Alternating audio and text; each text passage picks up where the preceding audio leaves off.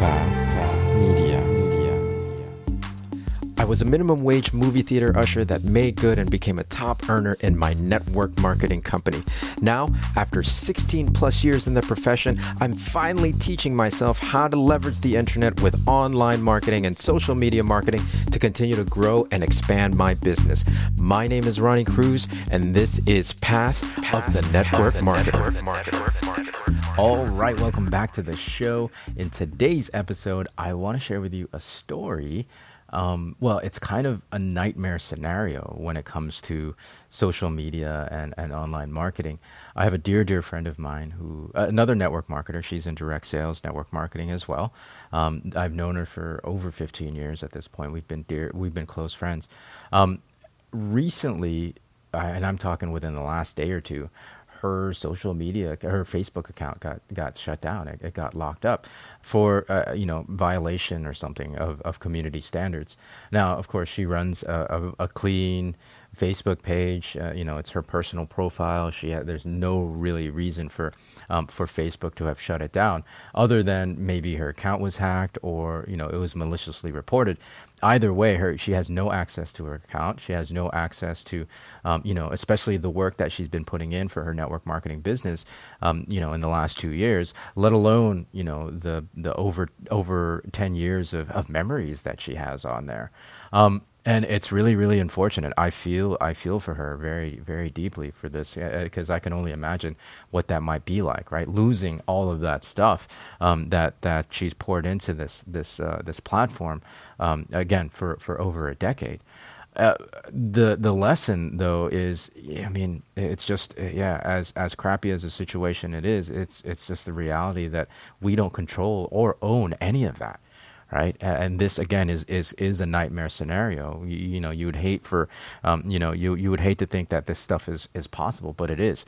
It totally is. And this example is just one of many, actually, that I've heard recently of Facebook locking down people's accounts for whatever reason, right? So number one, obviously, be very careful and intentional with what you post, and especially what you click on online. And number two, back up your stuff, right? Like I stopped really posting personal stuff on Facebook, especially a while back, right? Like I don't really have much time for it anyways. I like to live a mostly private life, secluded up in the mountains in the middle of nowhere in my log cabin, right? So, I'm very, intentional and purposeful with what I post, right? I share content that's very, very intentional. Number two, back up your stuff, right? Like I keep copies of my shows, of stuff that I post that's business related. This podcast, for example, I have backup audios of this. I don't keep the video as much because there's not really so much need for the video, but for the audio, I definitely keep a library of this stuff, right? So back up the stuff, and really the last piece is, again, understand that we don't control or own any of it. It is incredibly unfortunate. Again, my heart goes out to my friend. It sucks. It really sucks to have that happen and lose all that work, lose all those memories that you took the time to curate over the years.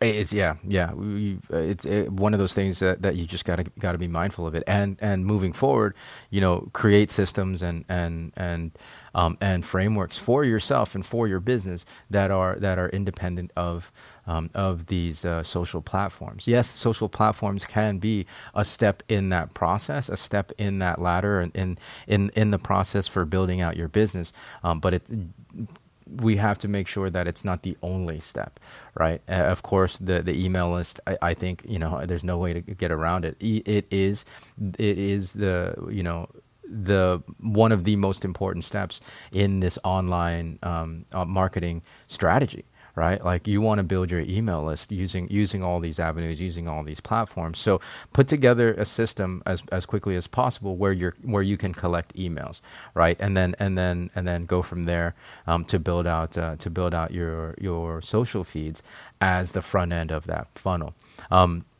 again, I always reference back to Jenna Kutcher and her course because it's so simple.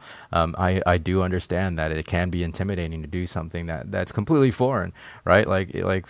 For me, it's technology, right? I'm intimidated by technology, and so to have a course that's simple and easy to follow, pretty much holds your hand through every step of the way, like Jenna's course. I can't recommend it enough. I don't get anything out of it. I'm not an affiliate of Jenna's. There's no kickback for me to promote it. I just feel like it's an incredible value, given especially that it's free, right? And, you can start really moving forward and taking the steps to being independent of social media platforms. On the off chance that something like this would happen to you, right? Like I would hate again to see that happen, and for any of you listening to this show to lose all that work, right? To lose all that work. So that's my message for today. Hopefully it makes sense. I'll leave the link to Jenna's course, the email list building course, in the show notes of this episode. So if you want to check that out, go check it out, and tell her that I sent you, right? Tell her that I sent you. Even though I get no kickbacks, but I think I would get a kick out of it if you told Jenna where you heard her from, where you got her email list building course from. So anyways, that's it. Thanks for tuning in. We'll catch you in the next episode. Until then, be well, be safe. We'll see you tomorrow.